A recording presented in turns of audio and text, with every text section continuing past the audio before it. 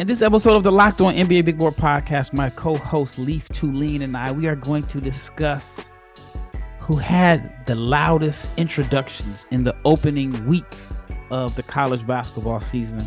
Like I've been saying for the past week or so, college basketball is here. I'm excited to finally talk about games as opposed to talking about what a guy did last year, what he did in high school. So in this episode, we are going to discuss, again, the top guys that stood out in the first week of the 23-24 college basketball season. Stay tuned.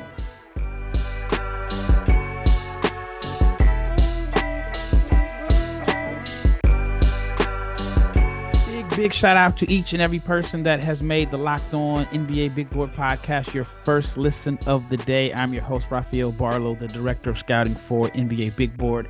And my co-host is Leaf Tulane, the guy that watches more college basketball than anyone else. So you know Leaf has been super busy over the last 7 days.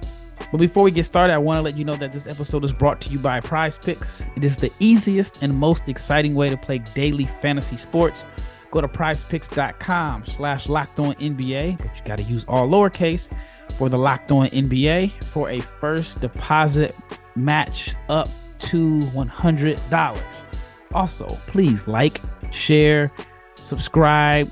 That is the best way to help us grow this YouTube channel because we are going to bring you draft takes, college basketball takes 5 days a week for the next 5-6 months until the NBA draft. And so this is your best place for NBA draft coverage. All right, let's just get started, Leaf. First of all, what game stood out to you the most so far in this early part of the season? I know you talked about the Kansas State USC game the last time we did an episode. Was that the game that really caught your attention, or was there another game? Well, that was the opening day's best game, and I don't think the game itself was very impressive, but Isaiah Collier certainly was. So right off the bat, I'll start off with him as someone who, whenever he was in the game, there was no doubt of, hey, am I looking for the NBA guy? You knew exactly what it was. And he played like one, in control, got to his spots, shot it well, got to the rim, he showed his ability to score from all three phases, pass the ball, and showed defensive chops that were solid. And I don't think that's been, something that everyone talks about. Everyone talks about, he's a lead guard who can go to the rim and pass. And I think he passed all those with flying colors. But I think there was more there that was obvious against what was a high major team that was a 3 seed last year. And I know they lost some talent, but that's a team that should be eventually pretty solid. And then I thought Baylor and Auburn was actually the best game I've seen so far outside of Duke and Arizona. But Duke and Arizona, I felt like we're more known commodities in terms of prospect watching. Jacoby Walter, what an introduction. I mean, he shot the lights out. He showed a diversity with which he could score.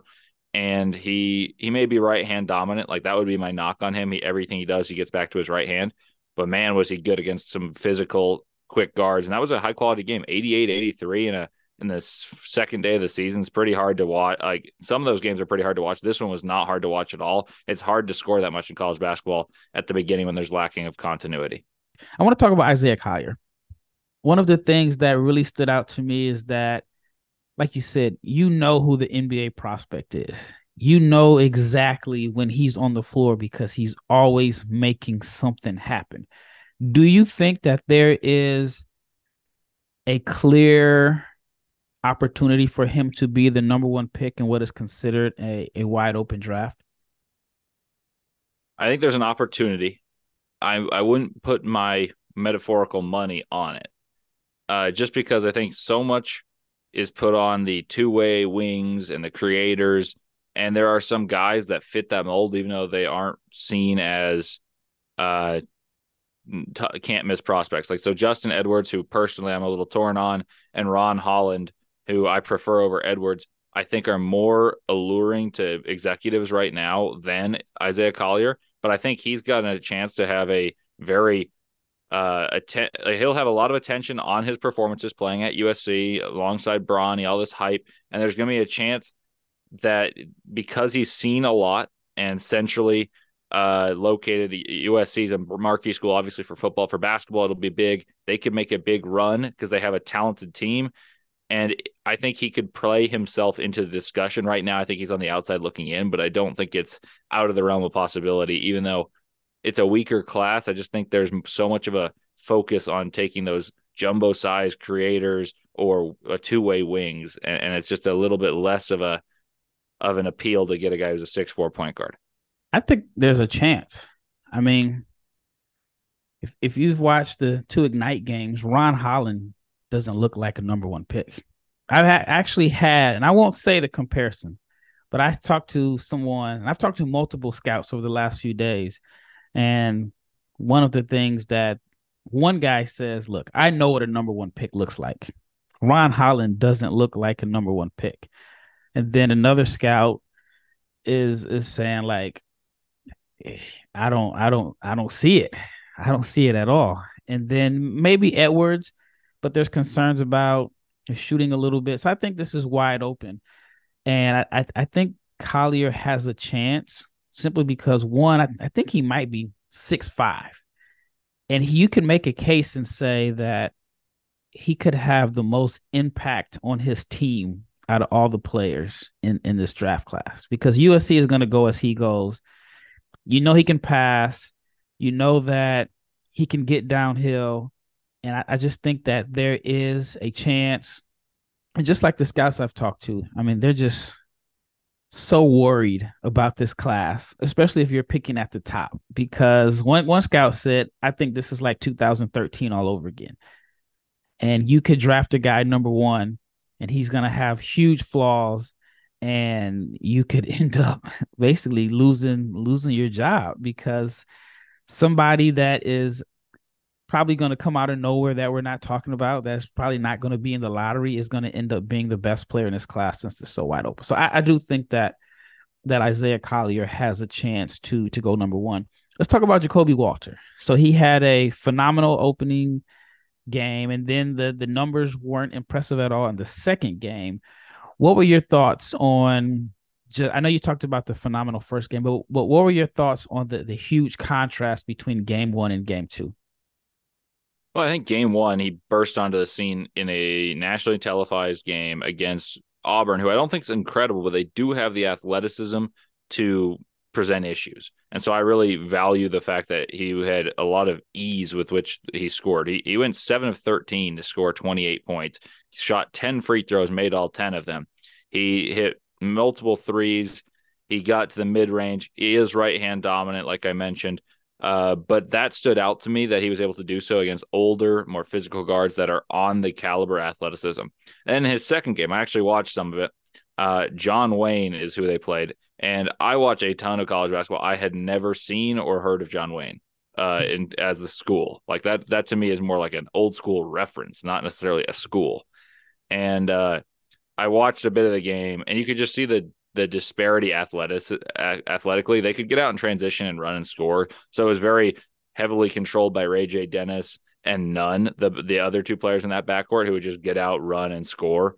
And so Walter didn't have a necessity to score. And I don't think he had the same aggressive chops that you saw him demonstrate in game one that he had in game two. So I'm actually not concerned by the disparity in the box score. Okay, that's fair. All right, let's talk about Stephon Castle. You mentioned him in the open.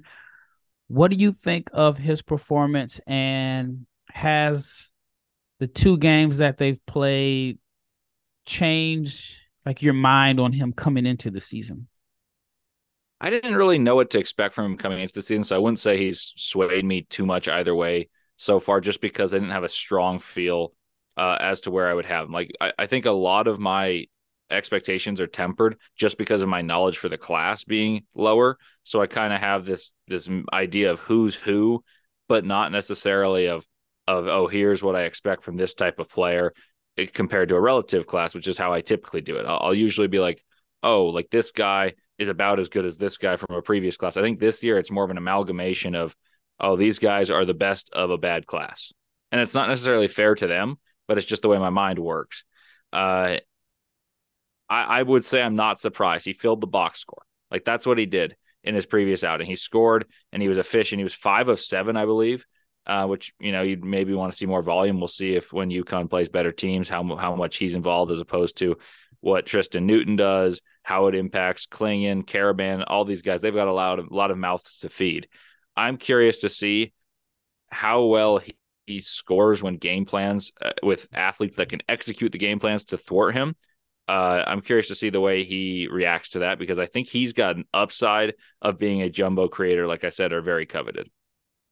Any concerns about his lack of speed and burst? I had one of the listeners comment that Castle's lack of speed, or he said he's just too slow for him. Do you have any concerns about that?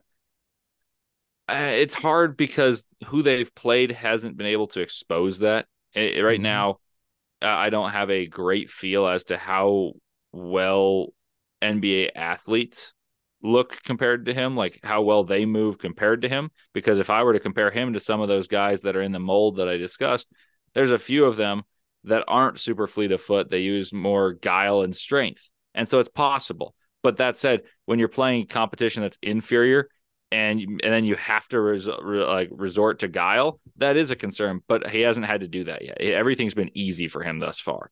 And he put up big numbers against bad teams, and he did so 5 of 7. So I don't really care how he puts up those numbers until I see him have to adjust to a big East game plan or non-conference. And they play a great non-conference. So I think the verdict is still out on Stephon Castle. Yeah, obviously, it's still out on when everybody is really early. All right, when we return, we're going to talk about a few other prospects and some games, most notably the Duke-Arizona game and the prospects that played in that game.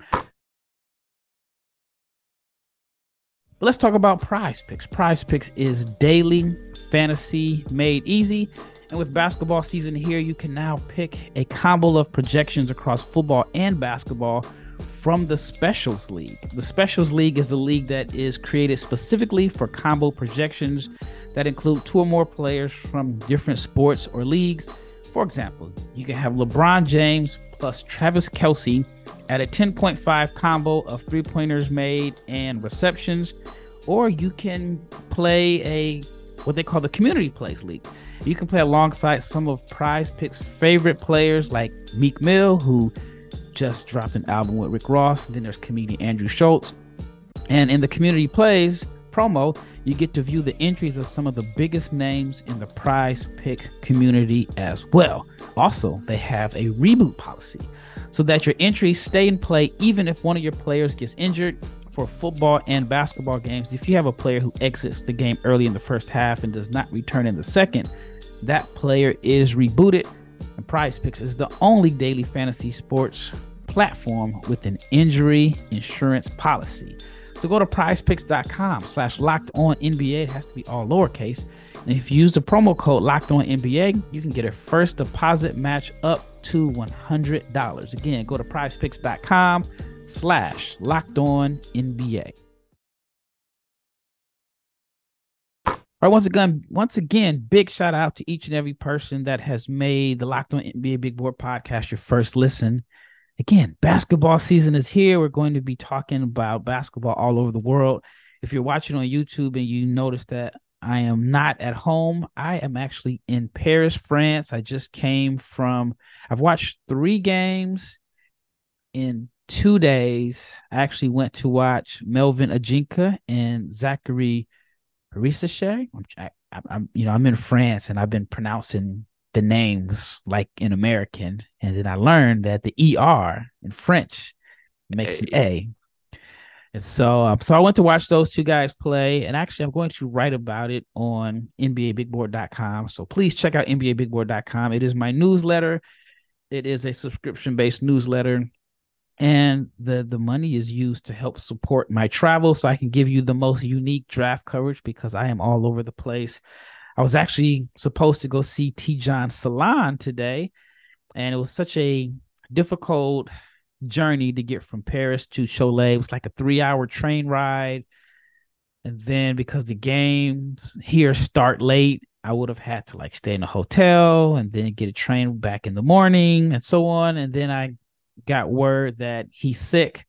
I'm like, I'm not about to go on a 3-hour journey after I went 2 hours yesterday, actually 4 hours round trip to watch Ajinka and Rissacher play. So I won't be able to cover T. John Salon, at least watch him live in person on this trip, but I will be back home in a couple days. So anyway, enough about me.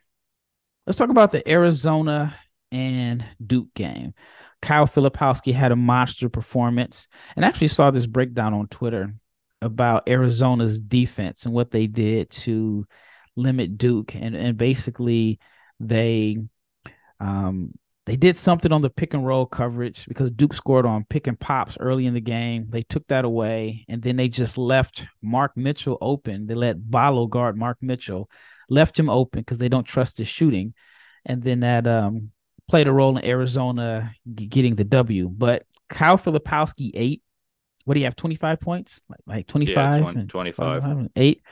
What were your thoughts on Filipowski performance and him as the NBA prospect overall?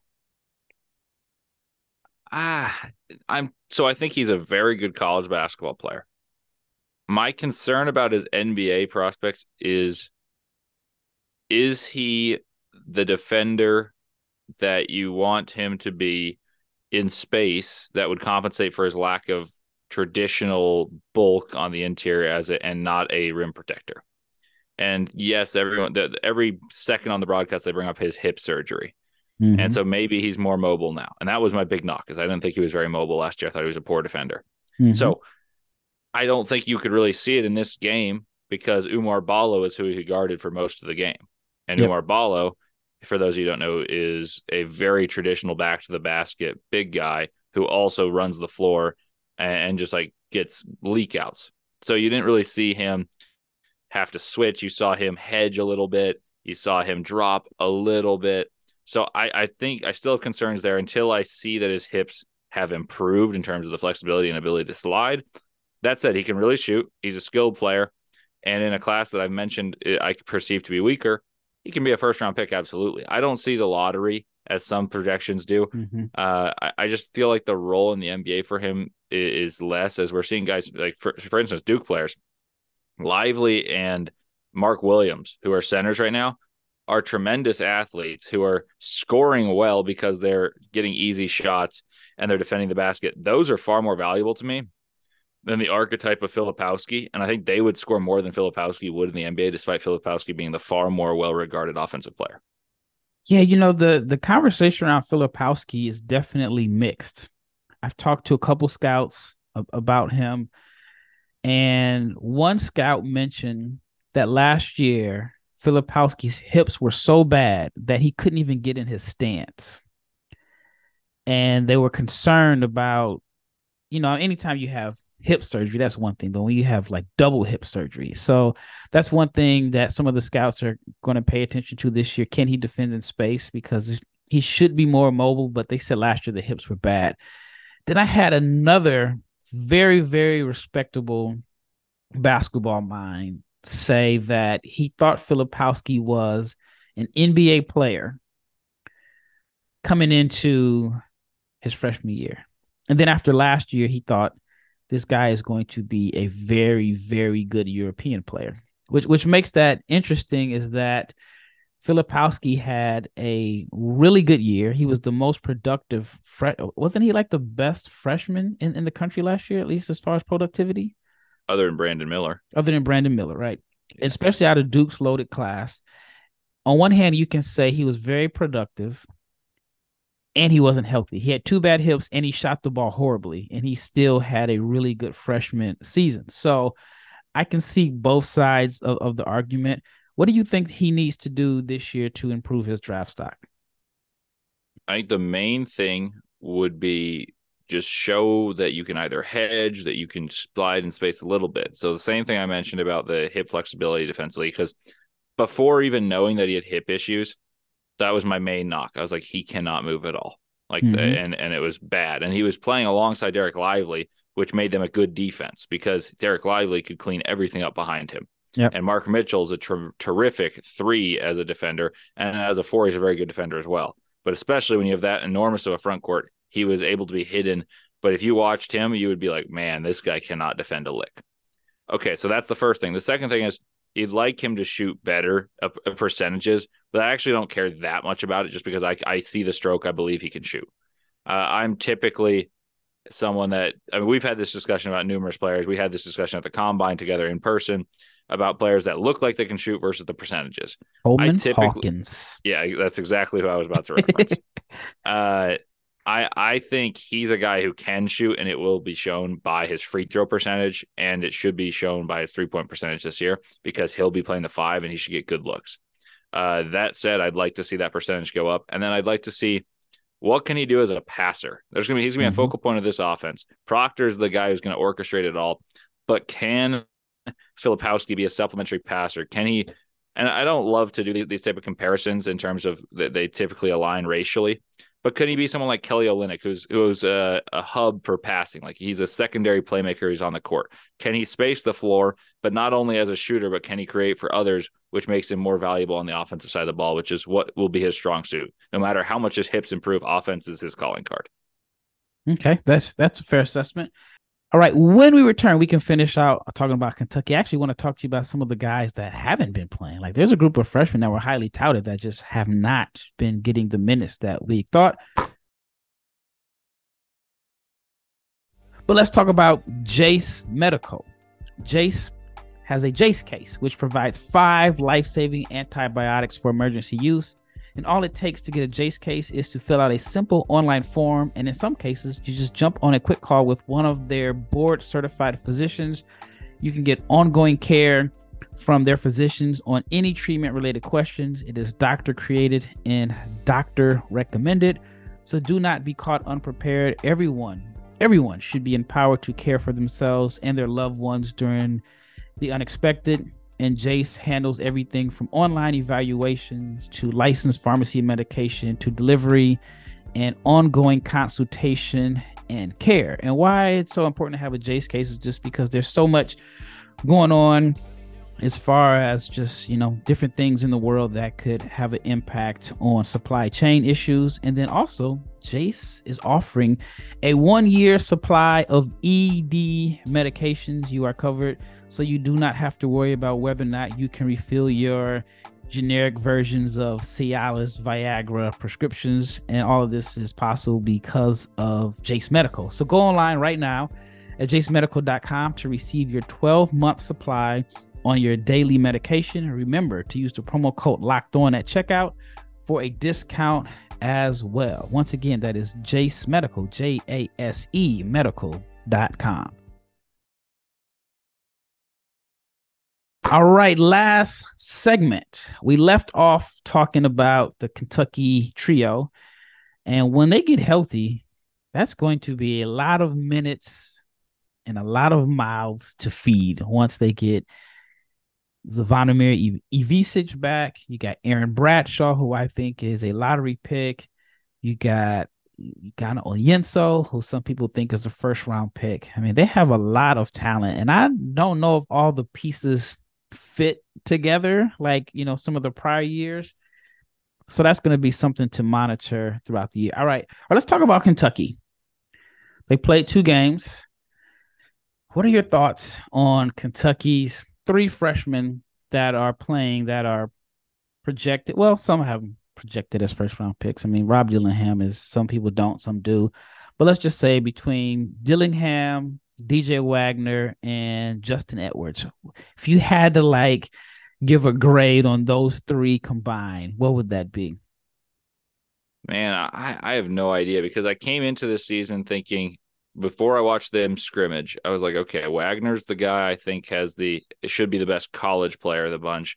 Edwards right now is probably the best prospect, and Dillingham's the wild card. Like, he reminds me of Terquavion Smith.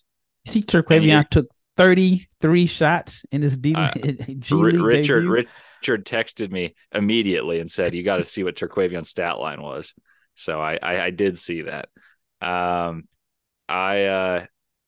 he reminds me of him in the good way and the bad way, that you never know what you're going to get. And he could be a spark plug scorer, but he also could shoot you out of game. Is kind of the reputation that I'd heard.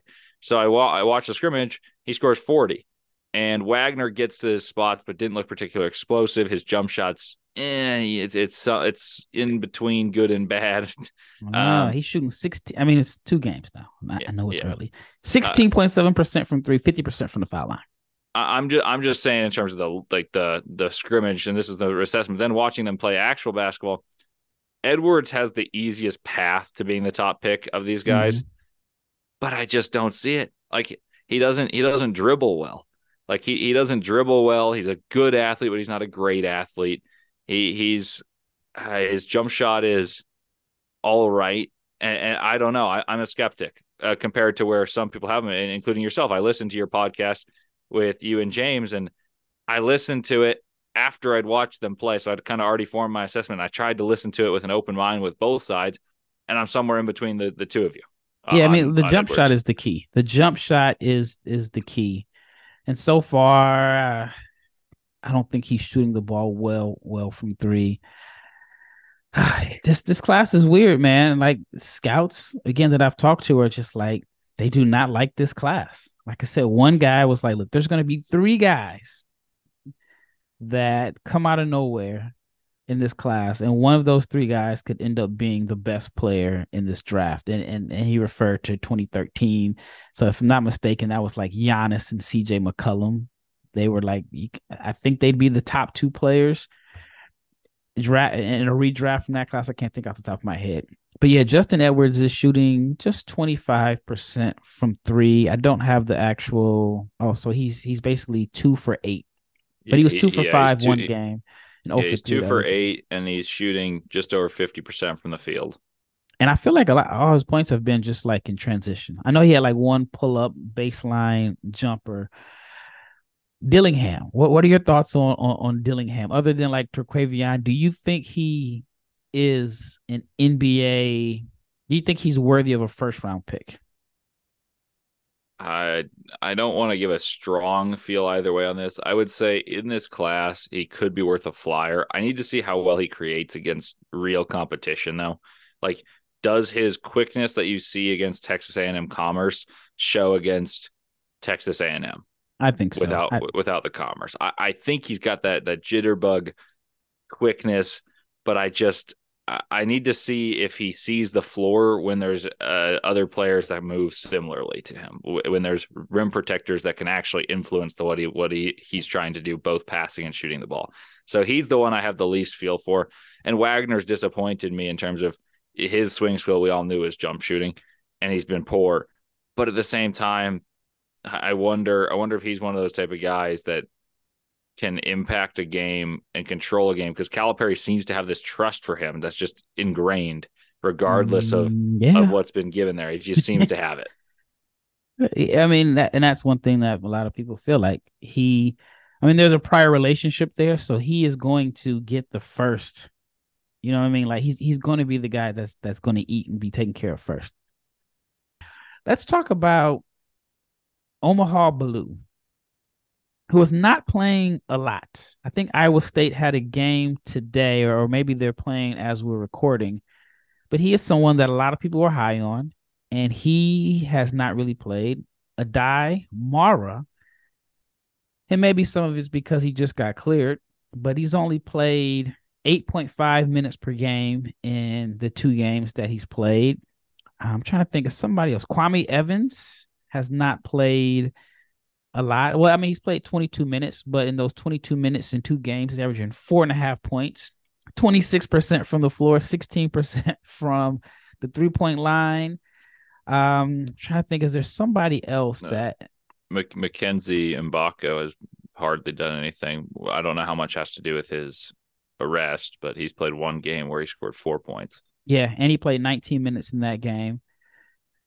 What are your thoughts on that? Any of those like really shocking and surprising to you?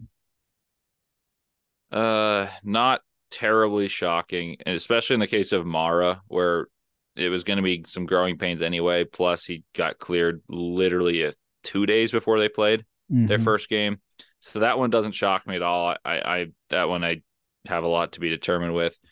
Uh, I would say Omaha Bilou doesn't stun me either, because Iowa State's weird. Let's just put it this way. Iowa State is a team that plays very aggressive defense, but they don't play at a tremendous pace, which is counterintuitive. And then they often rely on like big guys to orchestrate their offense. They have guards that can't shoot and their bigs can shoot. It's like they're almost inverted. And so I think that it's an awkward landing spot for him as he's a tremendous attacker of the basket. So I think there's going to be some growing pains there. I'm curious to see how he's regarded once we're into the season, especially into Big 12 play where defenses are very stingy in the Big 12. And then Kwame Evans, I saw him play against Georgia, and you could see why he's intriguing. He hit a three, he had a block, but you can also see why.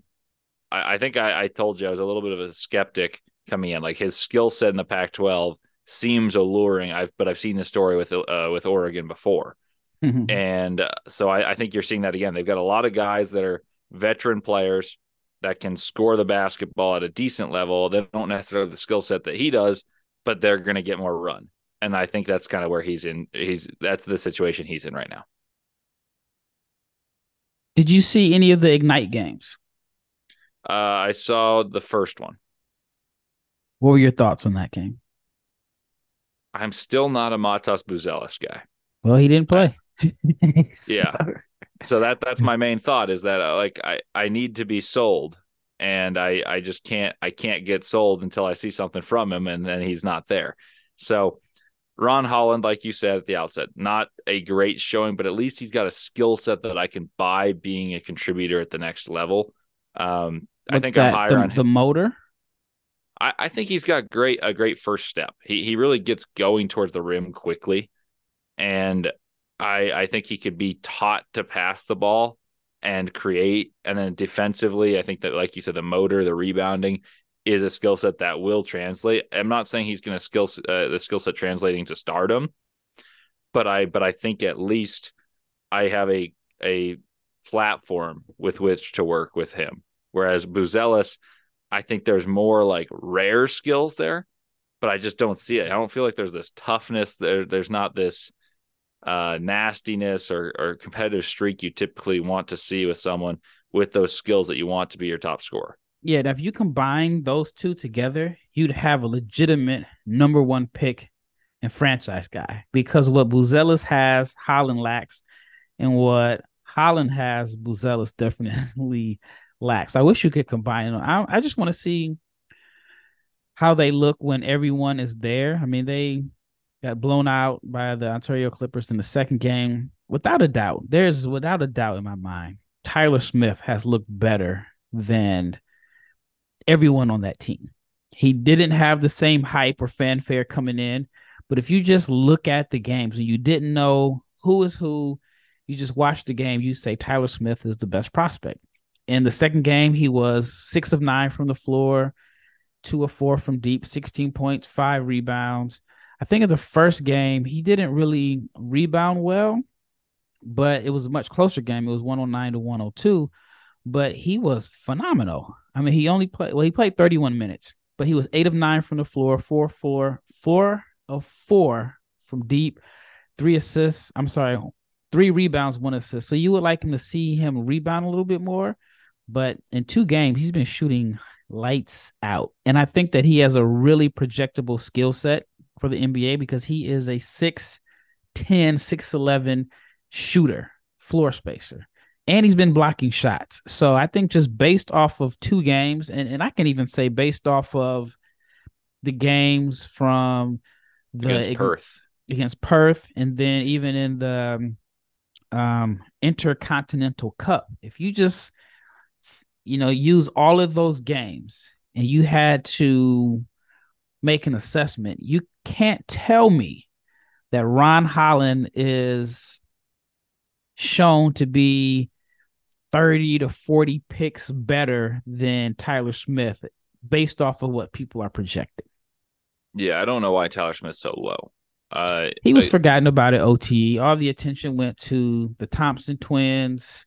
And even like Almanza, I mean, I can't say that he's played well. He hasn't scored in double figures in the 2 games, and a lot of people really like him as a top 5 pick, lottery pick. I mean, Tyler Smith has played better than both of those guys.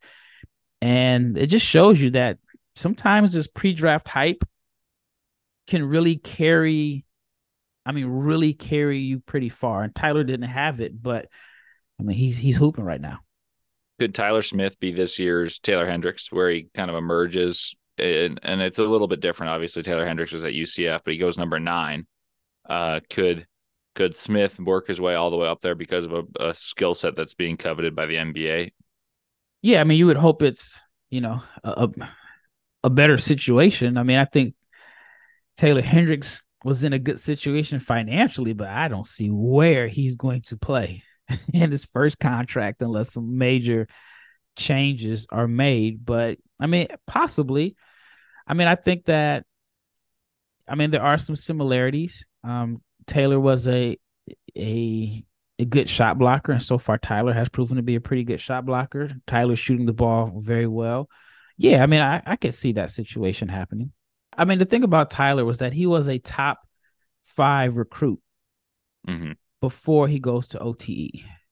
And if I'm just keeping it 100, he goes to OTE and then he kind of disappears in a sense. And the mainstream media, the people that ranked him high, just totally forgot about him.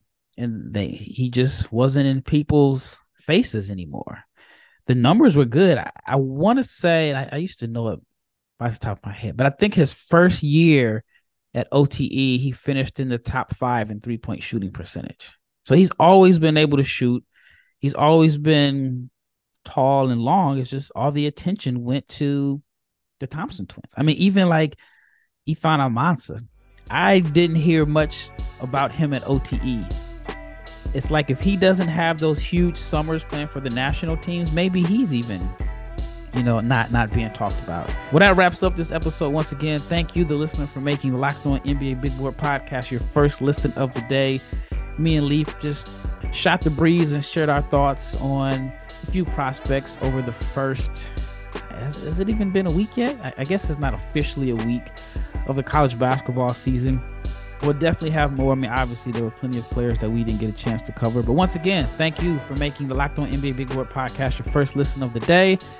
Once again, it's Raphael with Leaf Tulane, and we are out.